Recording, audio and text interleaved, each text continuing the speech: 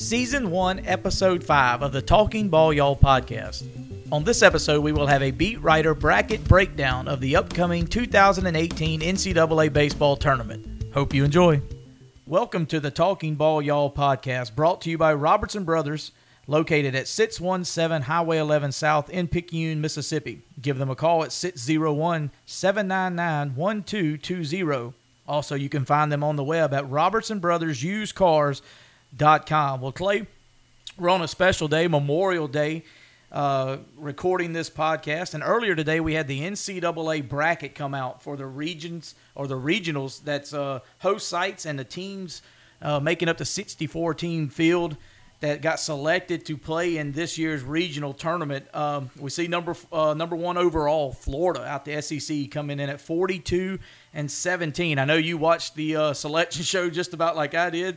Talk a little bit about what you've seen from the field. And this year they've done something a little different. They seeded the top 16, not just the top 8. So that was something a little different that the selection committee did. Yeah, opens up the selection committee really up to a little bit more harassment, as they can see exactly what was thought of each and every team in that top 16. But if you look at it, Jeff, Florida's a one seed overall. Just kind of speaks when we're going to talk about tonight is in-state schools. We're going to weigh heavy in on Southern Miss, Ole Miss, and Mississippi State, and what their groups of four look like in each of their regionals. We've got Ole Miss, who won the SEC title this past weekend, Southern Miss, who won the Conference USA title this past weekend, and the regular season Conference USA title. And then you've got Mississippi State, who on this list is going to end up as a 4 seed. Now, just a month ago, as we did this podcast, we were talking about, will they even qualify for the SEC tournament? And then 2 episodes ago, they swept Florida, and that's the number one team in this whole darn thing. And they went to Start Vegas and got swept. So when you sweep the number one team, you go in this just quantum leap that Mississippi State has taken. And we'll talk to a beat writer about exactly what's going on with Mississippi State. But to be a 2 seed from where they were a month ago is just a mouthful for them. Southern Miss, a 2 seed. They get sent to Arkansas. We'll dive deeper into that. Ole Miss, of course, they're a 1 seed. They're a number 4 seed nationally. They're going to host at Swayze Field. We're going to host most likely unless something crazy happens. They'll continue to play baseball that following weekend, and they'll have back-to-back weekends there at Swayze, which will just be an awesome environment for baseball. So we'll get into that. That's what we're going to do this podcast. We're not going to have as much roundtable on different things going on. We're going to dive deep into bracket baseball, and we're going to have beat writers that follow these schools that were at each of these conference tournaments, saw it with their own eyes. We try to look out throughout the state, find guys that are really plugged into what they're covering. And not just guys like me and you that are seeing it from a distance, right, but are truly plugged in, traveling, seeing these games, and give just an awesome perspective on each of these clubs. The first club we will break down is Southern Miss, and we will have beat writer Jason Munns with the Hattiesburg American, and he's going to talk to us about Southern Miss's Conference USA Tournament Championship this past weekend, and then exactly what they look like moving forward in the NCAA tournament. We're excited. We have Jason Munns with us. Jason, a beat writer for Southern Miss there with the Hattiesburg American. And Jason, a wild week last week that resulted in the Golden Eagles winning the Conference USA tournament. So that puts them winning the Conference USA tournament and also the regular season. Just kind of describe as a beat writer what your week was like covering the Golden Eagles last week. Man, I'm gonna tell you, it was I don't even know how to describe it, to be totally honest with you. It was nothing like I've ever experienced before. It was supposed to start on Wednesday, and they got about a game and a half in. There's supposed to be 4 games on Wednesday, and they got about a game and a half in before the lightning in the area forced a postponement. And so from then on, it was touch and go, really.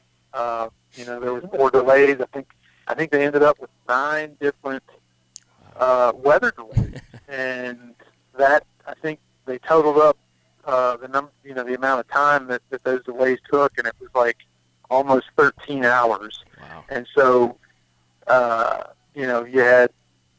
you had schedule changes all over the place. You had a lot of really, really, really late nights, or I guess I should say early mornings. Thankfully, I was spared that. A lot of other people weren't, but they were troopers, and because of their hard work and diligence, that the tournament, despite all of the delays, was able to finish exactly on time. I mean, they played the max number of games that tournament allows, and even with all the delays, all the pitching changes, all the games, they still finished exactly when they were supposed to finish, which is just insane to me. Yep, incredible. A lot of good work. I know you mentioned that on your Twitter feed earlier today. Really good work, I thought, by the conference and all involved down at MGM Park. You've kind of talked about it, and to use the term night owls, the Owls matchup of Florida Atlantic and Rice the other night, I think ended past 2 o'clock. Actually, the day of the championship, I was going to say 2 o'clock at night, but into the morning. And so that's just incredible, man.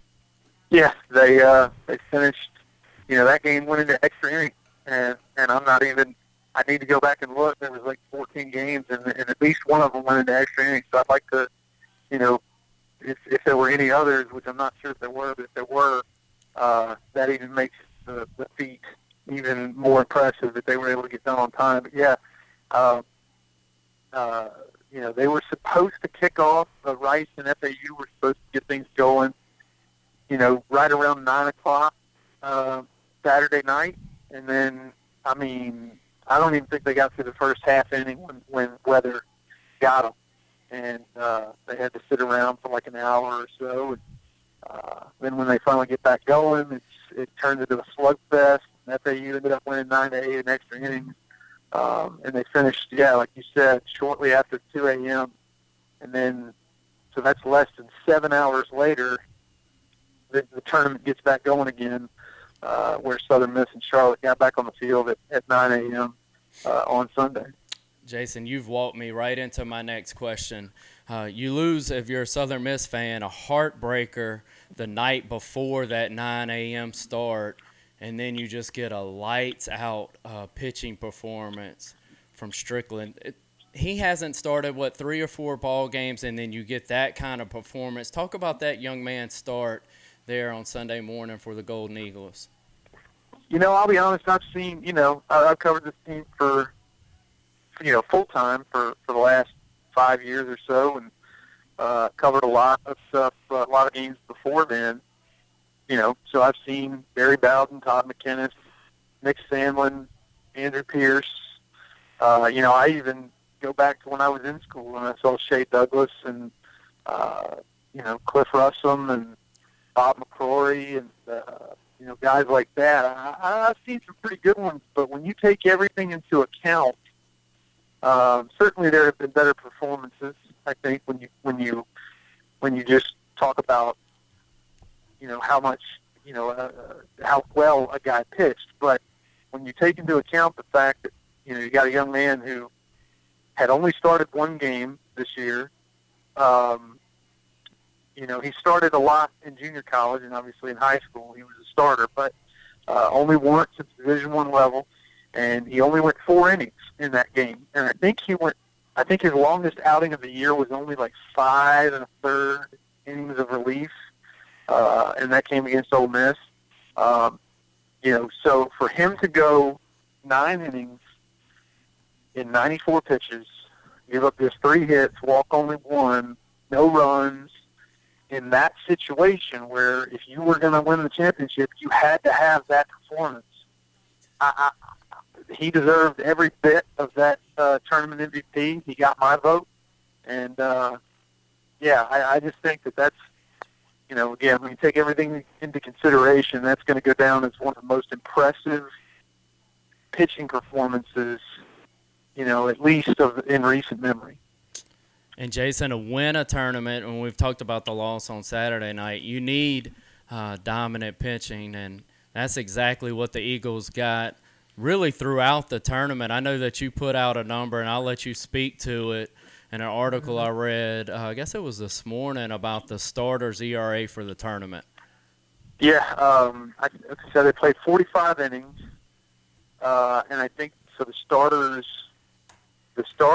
pitched.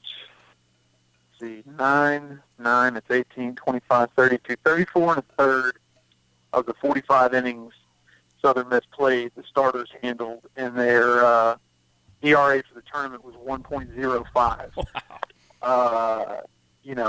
That's, for a team, for a staff that took some heat this year to go out and perform like that is really just something that I even remarked to Christian Ostrander, who's in his first season as pitching coach at Southern Miss, that maybe he was the one who deserved the tournament MVP because he was pushing all the right buttons, he was saying all the right things, and what Nick Sandlin, Stevie Powers, Walker Powell, Mason Strickland, and Adam Jackson did is something that should be remembered for a long, long time. Jason, and that's leading into my question. It's going to be a little bit about last week, but as we seen earlier today, that USM has got selected to go to the Fayetteville Regional with Arkansas the number 2 and Arkansas the number 1 and USM the number 2. You talk about Nick Sandlin, what a great performance the first game of the tournament, but talk about this pitching staff and this team. They didn't have to go back to him any of the games that they played in the conference tournament. So what do you think about Nick Sandlin? He's got all this rest to come in here for the first game of this region up at Arkansas. I think it's extremely important. Nick pitched on Thursday, right? Yeah, he pitched Thursday against UAB, and I want to say he might have thrown 115, 117 pitches, something like that. His complete game shutout, which was, oh, by the way, the third complete game shutout of the season for him, which ties a school record. Nobody's ever had more. There've been a few that have had that number, but nobody's ever had more. So yeah, he would, if they so decide to start him against Dallas Baptist on Friday, he'll be on a full 7 days rest, or 8 days rest, however you want to look at it.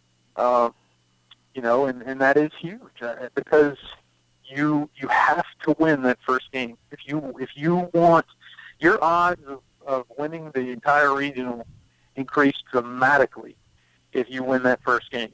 And on top of it, apparently Baum Stadium up there in Fayetteville is known as a pretty good hitter's park, and so to have a guy like Nick Sandlin who has the ability to just shut teams down and make them look pretty bad, to have a bullet like that, you really, you can't afford to wait. You need to get off on the right foot and shut, kind of set the tone for the rest of the tournament.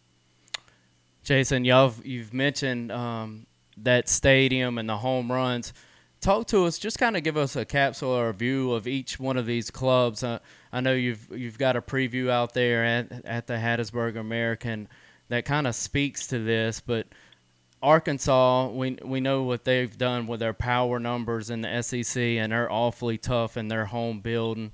But give us a little bit on Dallas Baptist, Arkansas, and Oral Roberts, the other three participants in this regional.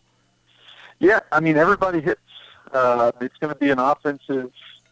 I think there's going to be a lot of runs scored this weekend. Like you said, Arkansas has proven that they can hit the ball.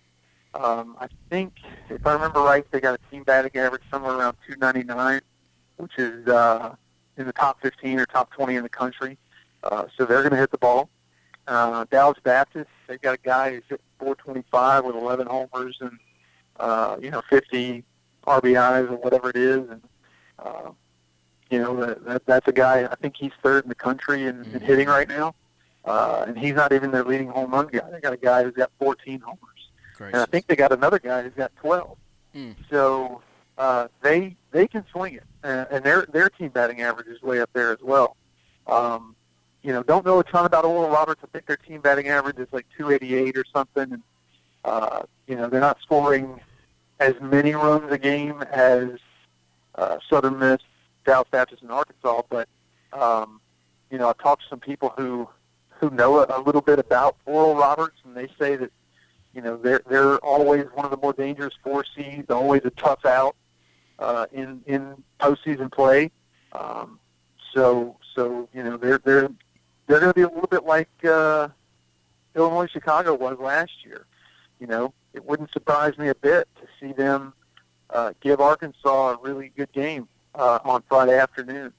So again, Dallas Baptist pitching leaves a little bit to be desired. So that may be what holds them back as far as this tournament's concerned. And I think Oral Roberts is the same way. So I look for it to be like I said in the beginning, I look for it to be a very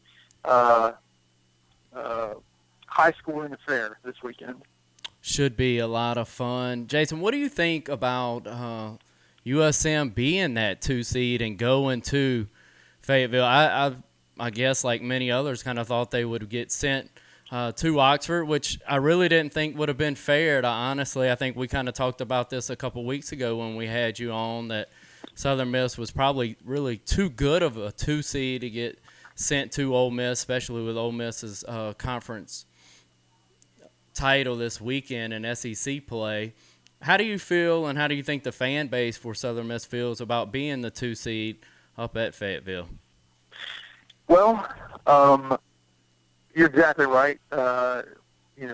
When talking about why Southern Miss didn't go to Oxford, I mean, I thought all along that it was going to be a long shot. I didn't think the selection committee, as Ole Miss continued to win, as Southern Miss continued to win, it just would have not been fair to either team to put them in the same regional. I didn't think, and so it looks like that's exactly what it looks like the selection committee felt the same way.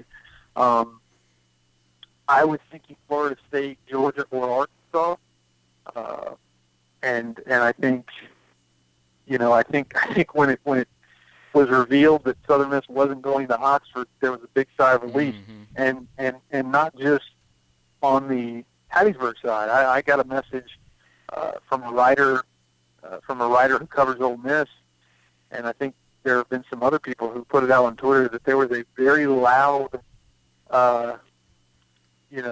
cheer from the Ole Miss players when it was revealed that Southern Miss was going to Fayetteville.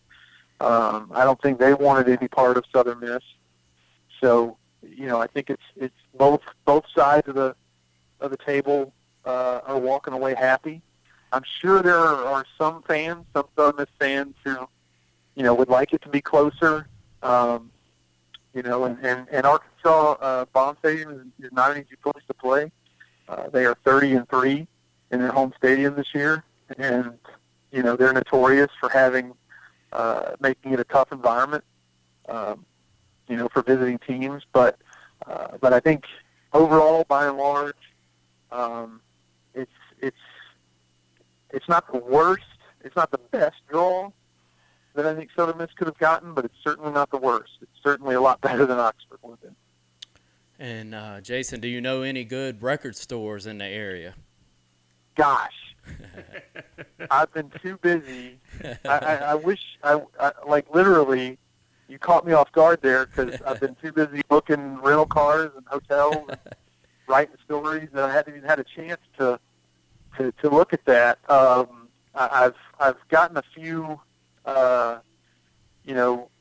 suggestions as far as good places to eat are concerned, but I know that's going to be something that I do here in just a minute as soon as we hang up.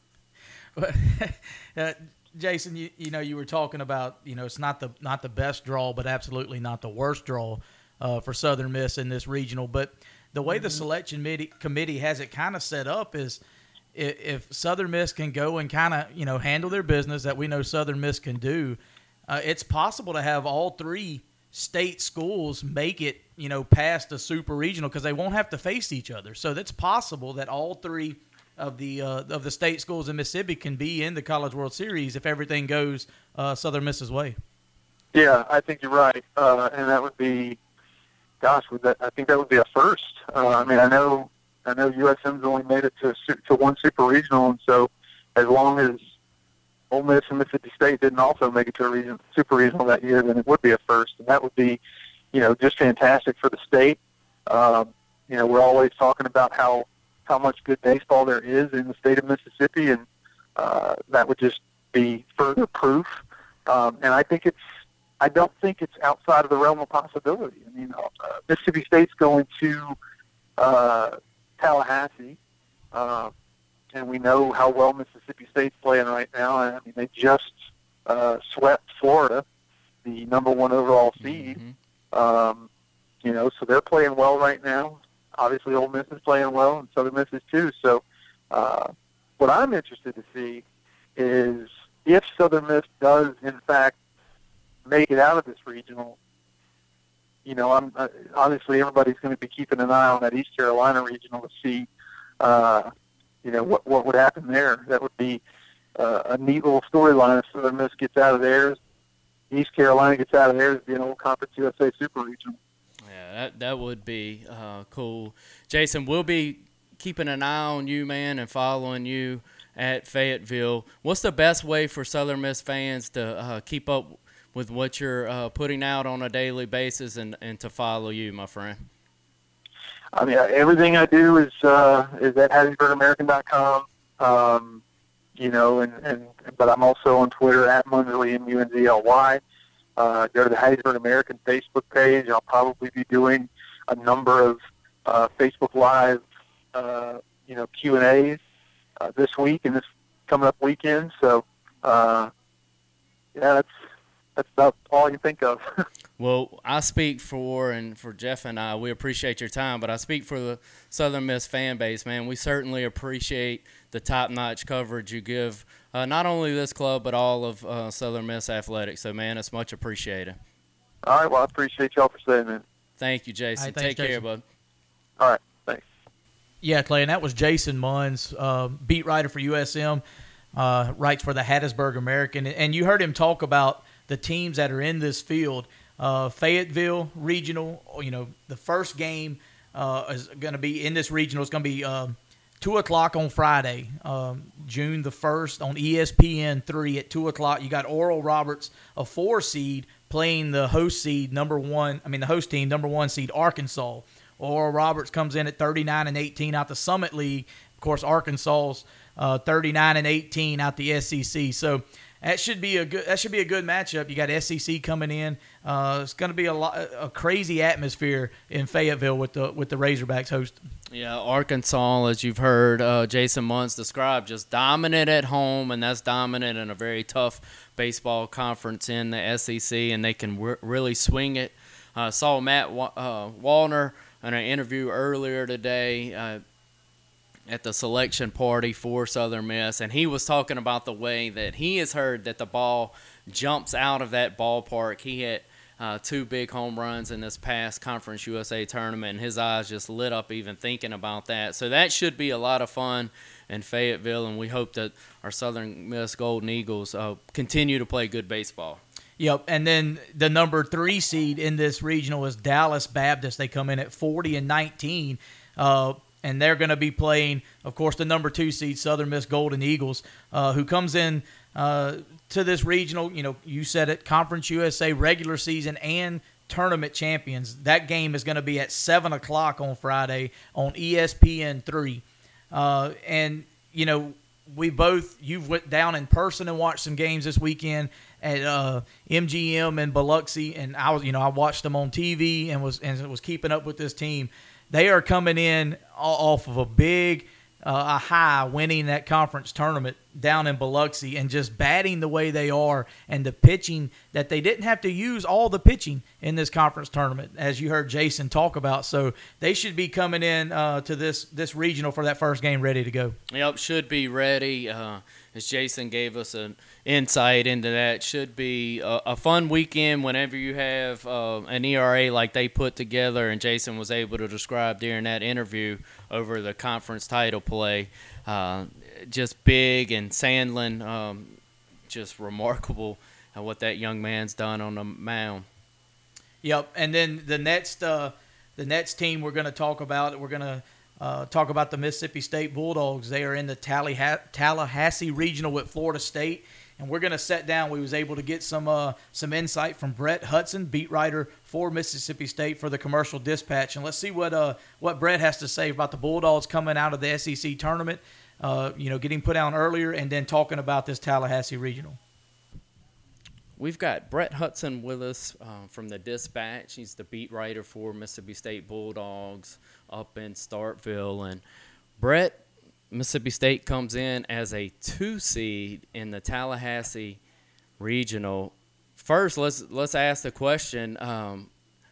A 2 seed, just 3 or 4 weeks ago in this podcast, I can remember Jeff and I going over SEC play, and at that point kind of describing Mississippi State trying to hold on to make sure they make the SEC tournament. Then they sweep Florida to end the year. Don't play great baseball over in the SEC tournament, but have fought their way to a 2 seed in this tournament. Yeah, I think that was always something that was really going to interest me coming into this selection show, because it's not like Mississippi State was on the bubble. We all knew they were going to get in. It was just a matter of where. And it was very interesting, just because looking at projections out there, I think going into Selection Monday, Baseball America had Mississippi State in the number 2 seed regional, and D1 Baseball had them in like the 10 seed regional or something in the double digits. It felt like, I can't remember off the top of my head. But nobody really knew what to do with this Mississippi State team. And there were a lot of people out there thinking they would be a 3 seed, and they were actually a 2, as we know now. No one really knew what to do with them because of the thing you just mentioned. If you look at the teams that are hosting regions, Mississippi State is 9-1 against them, which means against everyone else, they're 22-24. Some really unfortunate RPI losses on there. 2 losses in RPI below 150. They lost to Utah Valley, who had an RPI of 247. They lost 4 of their first 5 SEC series.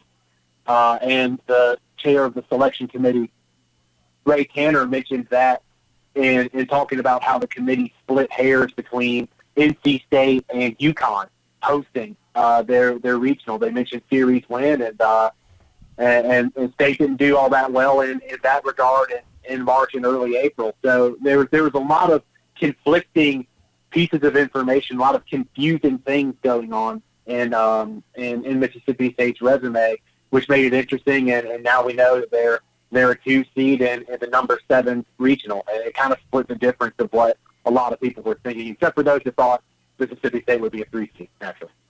And, Brett, you bring up that 9-1 record against top teams in the country. That has to give this State team just utmost confidence, even on the road over at Tallahassee. Yeah. I mean, they're a very confident bunch right now. It's very easy to ignore what happened to them in the SEC tournament against LSU. One, just LSU's a really good baseball team, and 2, LSU just made a run to the championship game of said tournament. But yeah, 9-1 against those top 10 teams, and they should be confident. They're playing really well, but I don't know that they're playing as well as Florida State is right now. Florida State just won the ACC tournament. If I'm not mistaken, they went back to back in that regard. They're healthy right now, unlike Oklahoma. We'll get to that later on. But they should be confident. They're playing pretty good baseball right now. They are 6-3 over their last 9 games and 12-6 over their last 18. So they should be confident. But they're I still don't think they're playing as good a baseball as Florida State is right now. Now it's splitting hairs. Honestly, both teams are very, very good. If we're fortunate enough to see them play each other twice in this regional, I think fortunate would be a pretty good word for that. I sure as heck wouldn't say no to that. Absolutely, it'd be well worth your time to see that. And Brett, we're based out of Pearl River County. We're here in Picayune, so it kind of caught my attention for Mississippi State to go to the Tallahassee Regional. I believe it was Ryan Polk's last trip to Omaha with that Mississippi State club, and they had a pitcher from Picayune on that team, Justin Pygott, who actually picked up a win in that regional. So that just kind of jumped off the page. So Mississippi State has taken pretty similar route as I look at the pairing with Clemson to Omaha. That's very intriguing. Yeah, somebody mentioned, I think, the 2012 Tallahassee Regional also included Florida State, Mississippi State, and Stanford. I think it was 2012. It may have been 2007. I'm pretty sure it was 2012, though. The other team in that regional was UAB, and this time it's Oklahoma. But yeah, I mean, obviously the regional things they have to figure out to put together this exact style of 64-team tournament kind of lend themselves to repeat hosting venues and repeat trips for teams. And this is the third time in the last 11 years, if I'm not mistaken, that Mississippi State has to go to Tallahassee for a regional. And they, as you mentioned, they're paired up with the Clemson regional. And if Clemson comes out of that with their primary competition being Vanderbilt, they'll go to Clemson for the super regional. So there's a lot of common threads in State's way to Omaha, but it's been like that for many years coming now. Yeah, we're talking with Brett Hudson, Mississippi State beat writer for the Commercial Dispatch. And Brett, you know, I'm looking down here and I see Oklahoma, the number 3 seed out of the Big 12, and of course Mississippi State out of the SEC. Now we got an SEC Big 12 matchup in baseball. We've seen it in football over the past couple years with these two conferences meeting up. But what can you say about the Oklahoma team ahead of this tournament as Mississippi State gets ready to face the Sooners? Yeah, so I dug into Oklahoma for a blog post that went up Monday afternoon. You can find that on my Twitter feed at Brett_Hudson. What's really interesting about Oklahoma is they might be down their 2 best hitters. Their best hitter by batting average, right fielder Steele Walker. Fantastic name, by the way. Yes. He didn't play. It's awesome. He didn't play in the entire Big 12 tournament. Oklahoma played 4 games there. He didn't play the entire time with no league string. And while they were in whatever city the Big 12 tournament is, I don't know off the top of my head, Kyler Murray, the same Kyler Murray that could very well be the quarterback for the football team, he hurt his hamstring in the tournament. That's 2 of Oklahoma's 4 best hitters. Now, granted, Oklahoma's got plenty of pop in that lineup without them. They've got 2 guys at the top of the lineup, Cade Harris and Brandon Zaragoza, who are hitting 276 and 274 respectively. They've got a third baseman, Briley Ware, who's hitting 326 and slugging 438. He makes a lot of contact too. He's hard to walk, but he's hard to strike out too because he's constantly making contact with the baseball. He's one of those guys, and Oklahoma's pitching staff has been pretty good. I mean, they're one of the better ones in the Big 12, particularly in the bullpen. You know, in college baseball, most of the time, once you get past the starter, you're doing pretty good. That's not the case for Oklahoma. They've got 3 guys: Connor Berry, Braden Fink, and Austin Hansen, 2 righties and a lefty, that have just been awesome all year for Oklahoma. So it's a difficult matchup for Mississippi State, just because there isn't really a weakness for this Sooners team unless the 2 injured guys, Steele Walker and Kyler Murray, don't play. This is the NCAA tournament. I mean, if they can play, they're gonna. I would imagine both of those guys are going to play, but I say that without any knowledge of the severity of either of their injuries. But if they are fully healthy, the Sooners are a really, really tough out in the Tallahassee regional. I mean, this regional isn't as difficult as the Fayetteville regional or some other regionals out there, but this is far from the easiest to pass for Florida State, Mississippi State being a big part of that, but also Oklahoma, and that Mississippi State problem starts Friday morning. Brett, that 4 seed in any regional, when you make it to this point, can cause heartburn. Anything we need to know about Samford in this group of 4? Yeah, Samford's got one hitter of note, the designated hitter Brooks Carlson, 16 doubles and 8 home runs on the year. Some nice pop out of that bat from SoCon. But this is a team that's fueled by pitching. They've got 2 guys, Cody Shelton and Samuel Strickland, who have been locked down starters for them all year long. Both of them have ERA under 3, if I'm not mistaken. Shelton's definitely under 3, and Strickland's at 1.82, so it's possible both those guys have ERAs under 2. Granted, mostly against SoCon teams, and really nothing big in their schedule. It's not. I mean, they didn't play a 3-game series against an FCC opponent, for example. They didn't go out and schedule aggressively in their non-con. So it's not like those Tulane teams, right? Where you could say, oh, he shut down LSU, he shut down Texas.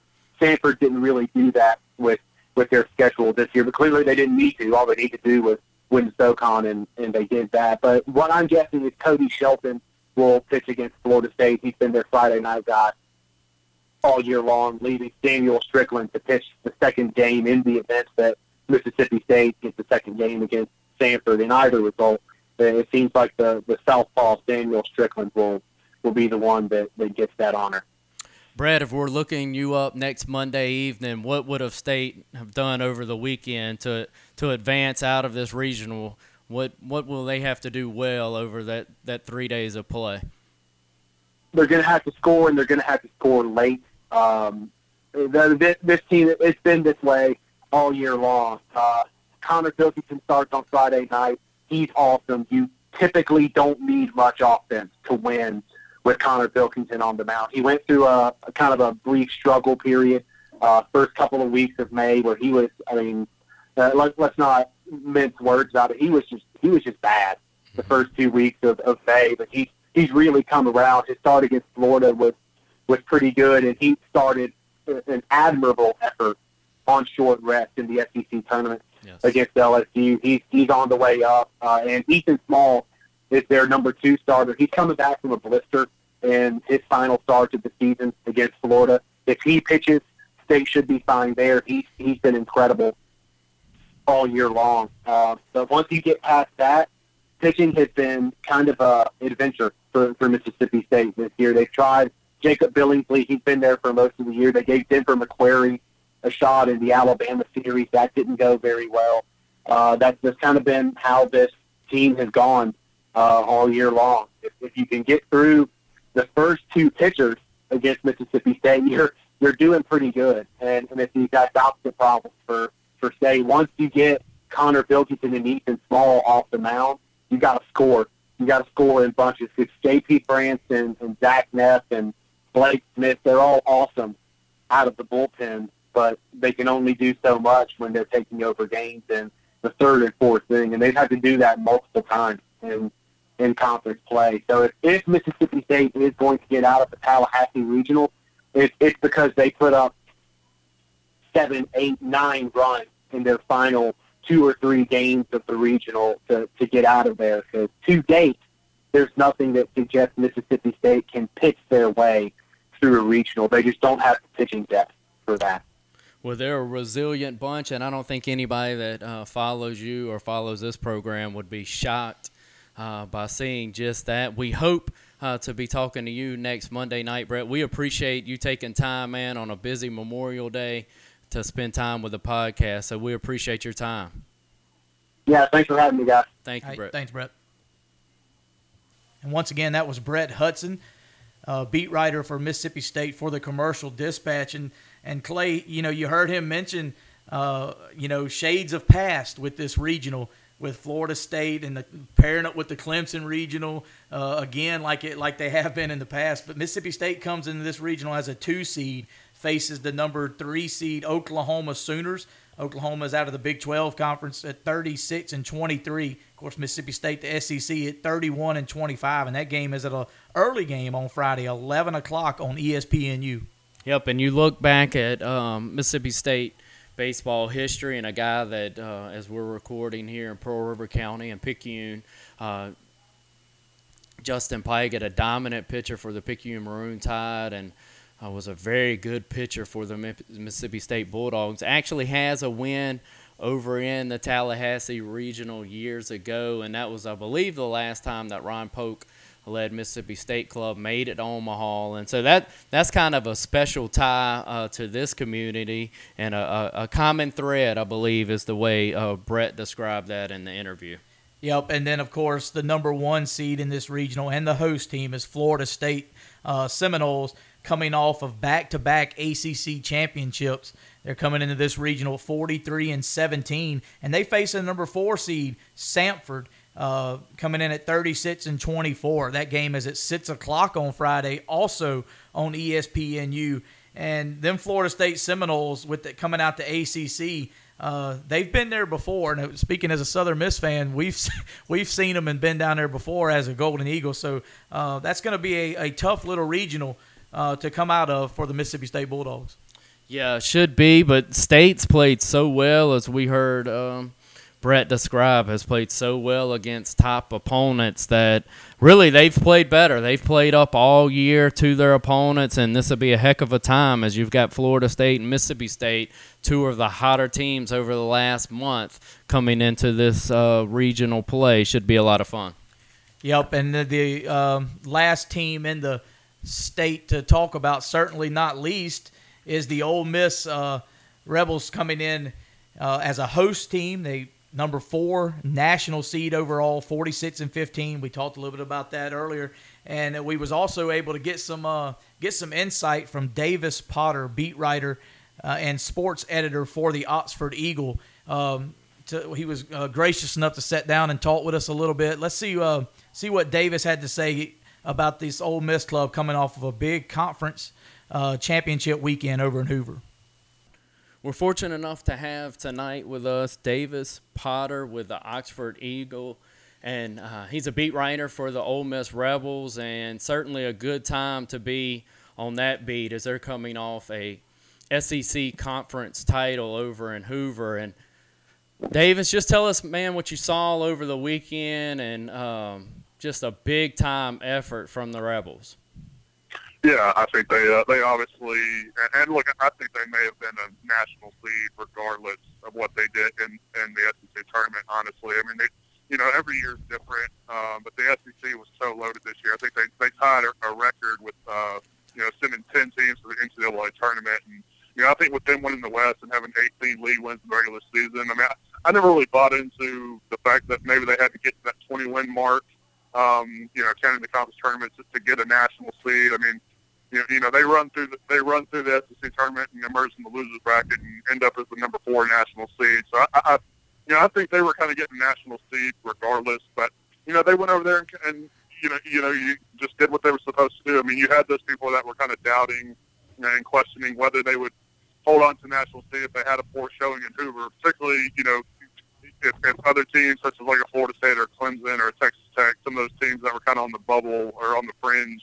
In that national seed talk, if they had deep runs, possibly, losing that spot. But, it's just, I think what you saw in Hoover is just kind of what they've been all year. I mean, this is a really good team, and they're very resilient. And I think they've only lost back-to-back games twice all season. And, it's a well-put-together team. A lot of, coming into the season, the strength was the pitching, or was supposed to be. Not that it's been bad, but starting pitching's, kind of been hit or miss, especially in the latter part of the year. But, the big question was the offense after, some of the struggles they had last year, particularly with that freshman class that are now sophomores, and some of the lumps that they took kind of adjusting to the college game, and particularly the SEC. With the offense kind of take that next step. And, they put it all together, and then they're heading into the postseason, leading the SEC in hitting, and that's something they led the league in that category really all year. So, they've hit all year, and I think in the SEC tournament, I think what made the difference was that starting pitching finding that consistency. I mean, you had all three of their starters, Ryan Rollison, Brady Feigl, and James MacArthur, they all pitched into the six, got into the sixth. A couple of those guys pitched into the seventh for some of their games, and their starting pitching for that tournament had a sub-2 ERA. I mean, I have to go back and look and do some of the research and crunch some of the numbers to see exactly what it was. But I mean, they were just lights out. And, you know, when you're able to do that, especially in that ballpark, you know, the Hoover Met is huge. And that's a minor league ballpark, Yes, and right. you know, when you're playing, when the park's playing that big, man, you need your starters to do well and go deep and eat up some innings, and that way, you know, the game shortens up when you can get into your bullpen with Parker Tracy and Will Etheridge and some of the guys they have in the back end. So, you know, I think that was the key for them, was really that their starting pitching carried them, because it was what, you know, their offense had a bunch of hits in the tournament, but they didn't really get some of those timely hits until later in the tournament, and particularly against LSU in the championship game. So, you know, it's just a matter of time really before that offense comes up with that clutch hit, and you know, it's something they've done all year. But I think the starting pitching and getting that consistency, particularly as you head into the most important games of your season, I think that's got to be encouraging if you're Mike Bianco and that staff. And talk to us, Coach Bianco and that staff, 46-15. You've mentioned it a couple of times there, the number 4 seed. That recruiting process and that class from last year, you've watched them grow up and now produce. That is a special group, obviously, for to be this 4 seed and to win an SEC tournament title. How high are the expectations? Is it Omaha and bust for this group? Yeah, absolutely. I mean, look, Mike Bianco's kind of built his own monster here. You know, this is a program he took over 18 years ago that was kind of middling, and I mean, they just, you know, didn't have consistent baseball success, and you know, this is the 16th NCAA tournament appearances in his 18 years. So, you know, as great as the SEC tournament championship was, as great as the SEC West regular season championship was, and you know, for as much success as he's had here, you know, being an all-time winningest coach, the biggest knock on Mike Bianco and his program is not being able to get to Omaha and not being able to break through and do that, you know, more consistently. You know, it sounds easy. I mean, obviously that's a lot harder Right. done than it is said, but you know, it's something that for whatever reason, you know, that's kind of the knock on him, and considering all the success that he's had, and yeah, I mean, I think that sophomore class now that were freshmen last year is obviously playing a huge part of that. I mean, Thomas Dillard's, you know, leading the team in home runs. Gray Kester's hitting over 300, you know, and probably the best fielding shortstop, or one of the best fielding shortstops in the SEC.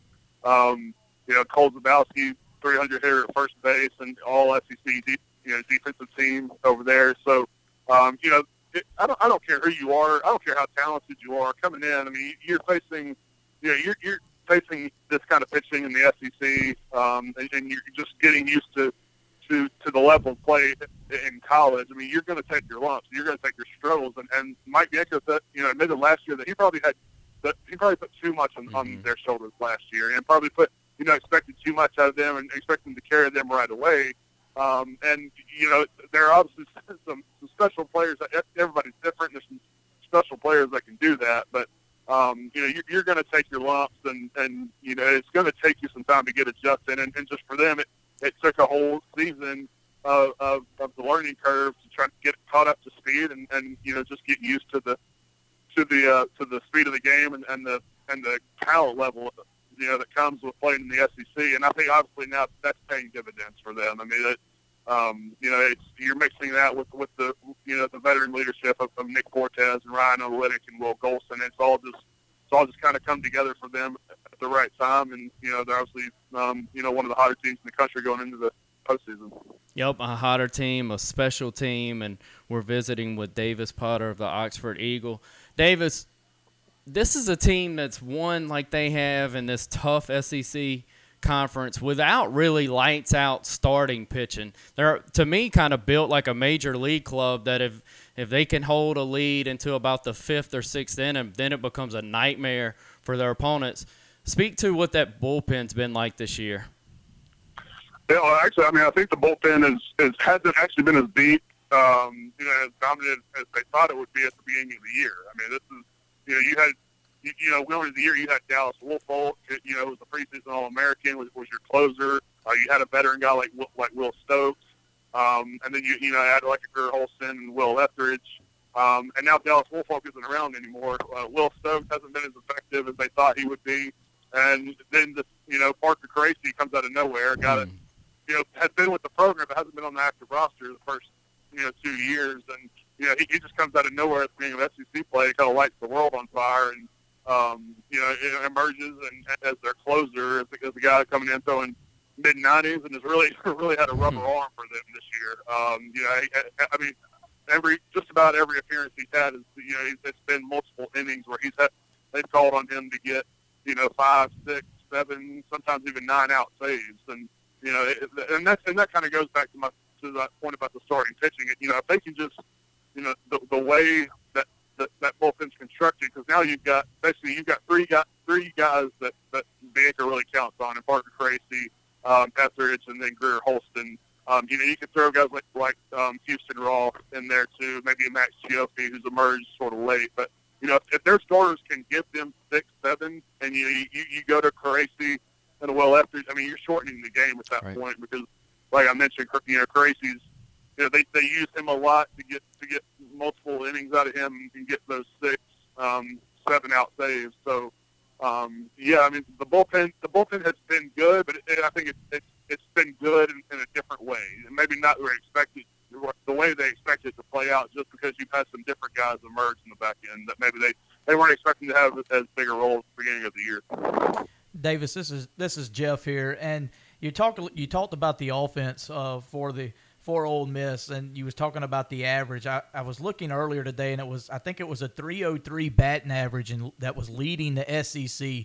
Talk about that offense heading into this NCAA tournament. We had the bracket come out today. Of course, Ole Miss, the number 4 seed, going to host the SEC champs. But, I mean, man, you have to feel good if you're on this ball club with a 303 SEC leading batting average, but you get to play at home for this regional. Man, talk about how that's just the momentum with this Ole Miss team going into this weekend.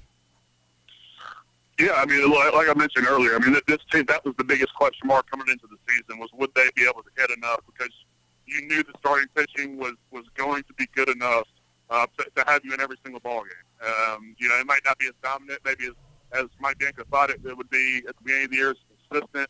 It's obviously been better here at the end of the season, heading into the postseason.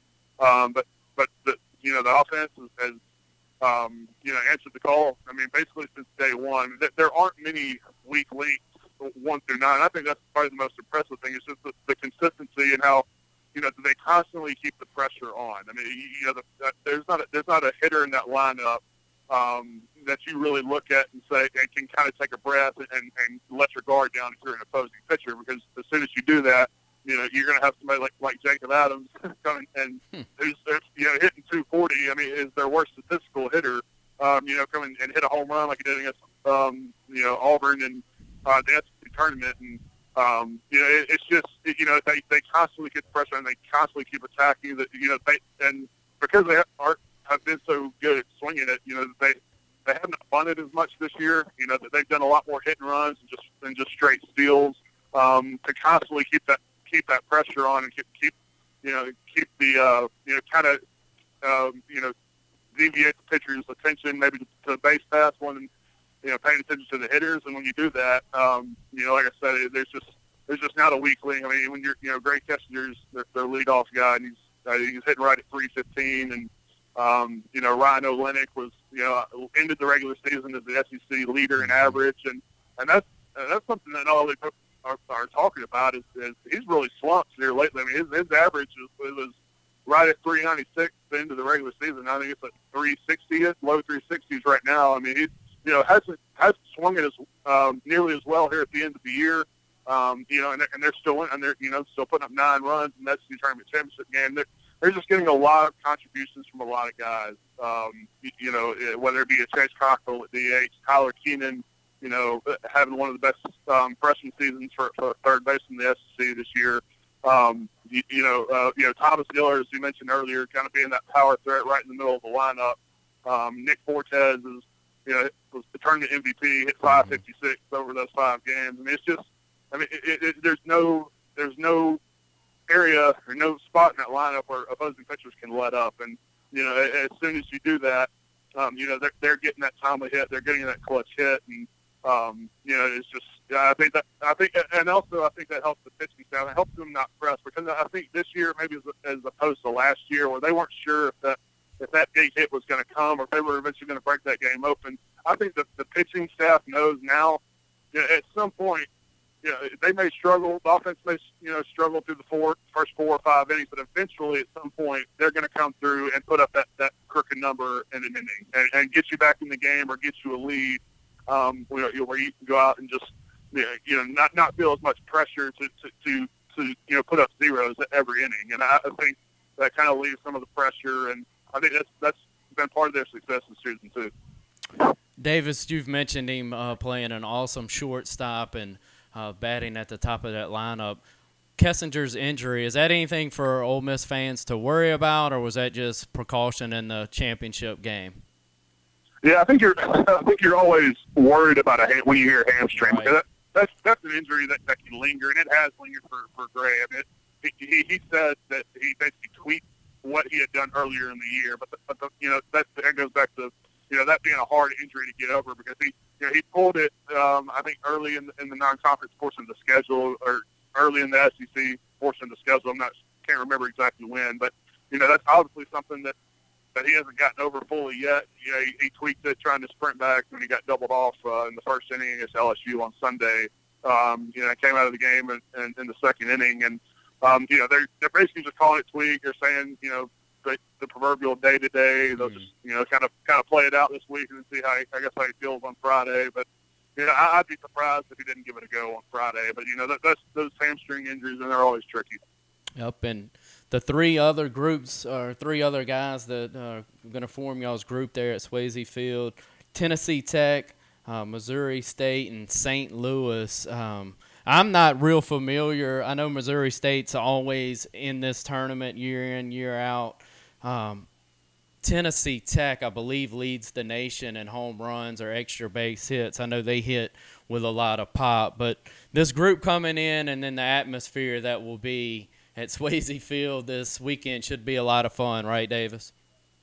Yeah, I mean, they renovated their stadium a few years ago and expanded to, you know, to host regionals. I mean, that's what they did that for. That's what the expectation is. And I mean, you know, there were in Hoover on Sunday, there were 14,126 fans. I mean, that was the second largest crowd to ever see a SEC tournament championship game. And from what it looked like Ole Miss had more fans there than LSU. So, which, yeah, that's a mouthful, right? In a SEC championship game, to say that, that's a pretty good outturn from your fan base.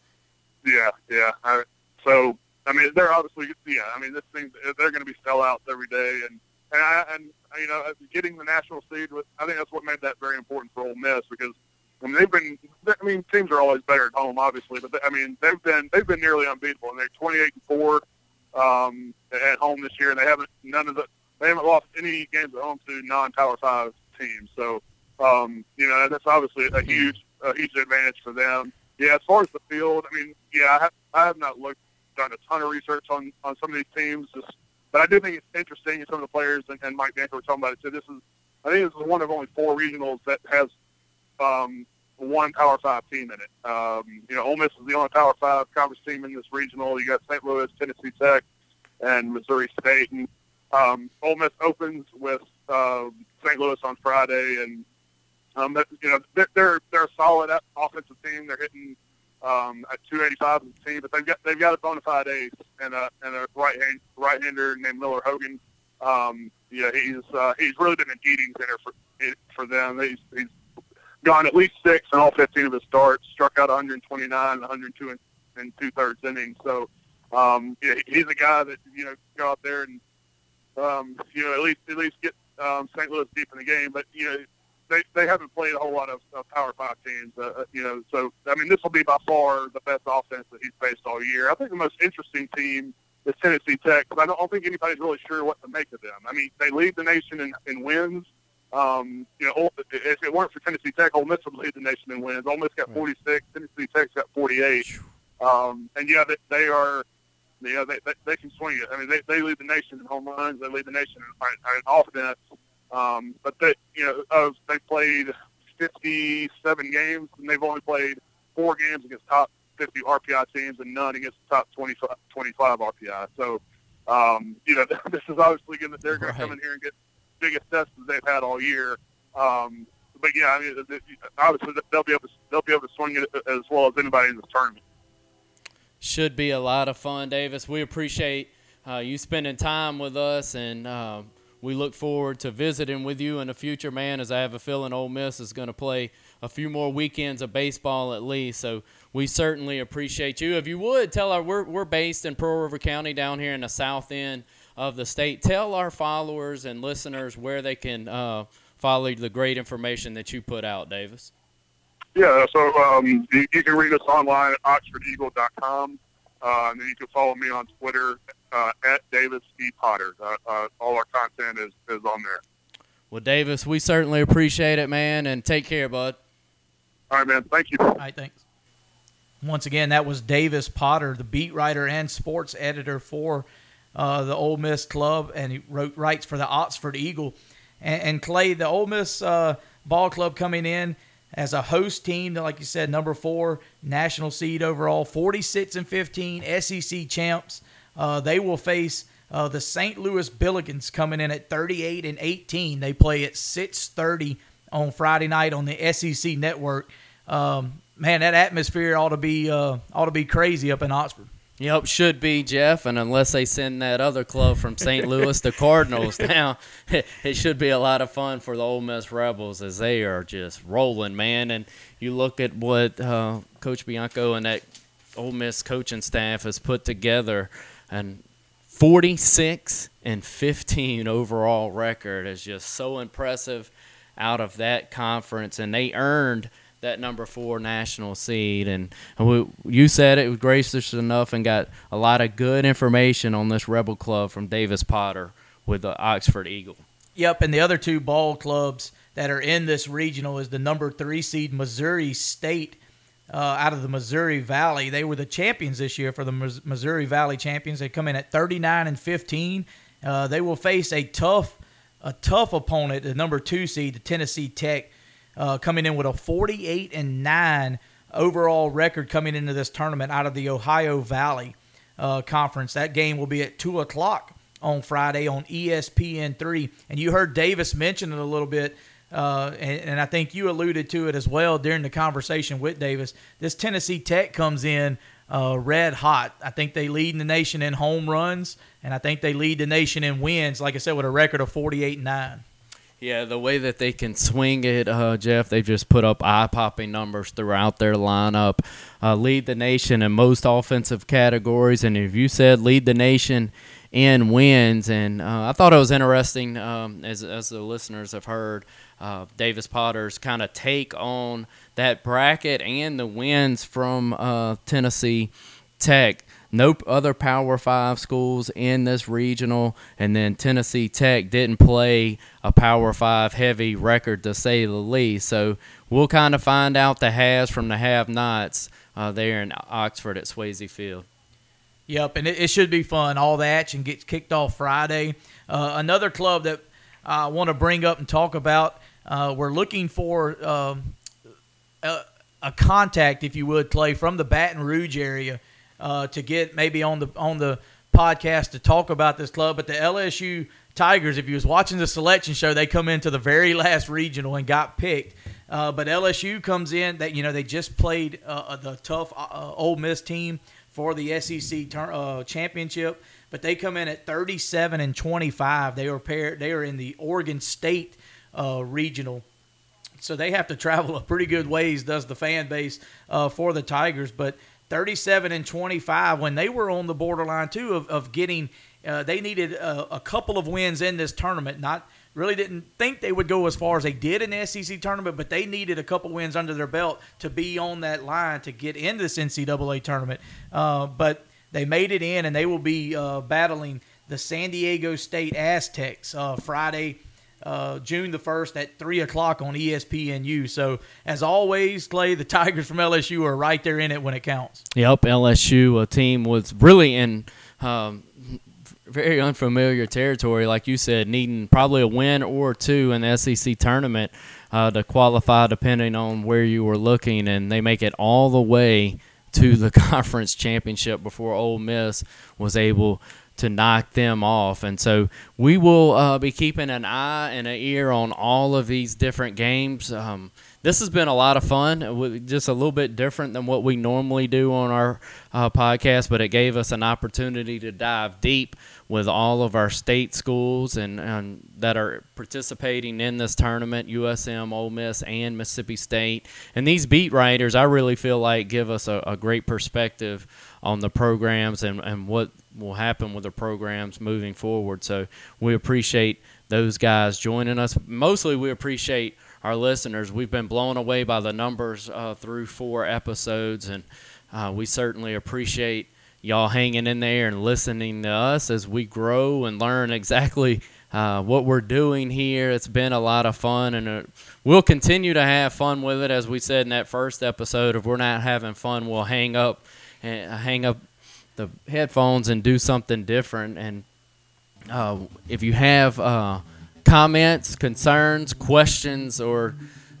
whatever, you can find us on social media. You can find us out on our website, talkingball.net. Jeff and I are both on Twitter. Talking Ball Y'all has a Facebook page. You can message us from there. A lot of different ways to get to us. We certainly appreciate Robertson Brothers for their sponsorship and what they've provided for us. We would appreciate if you would go by and see them.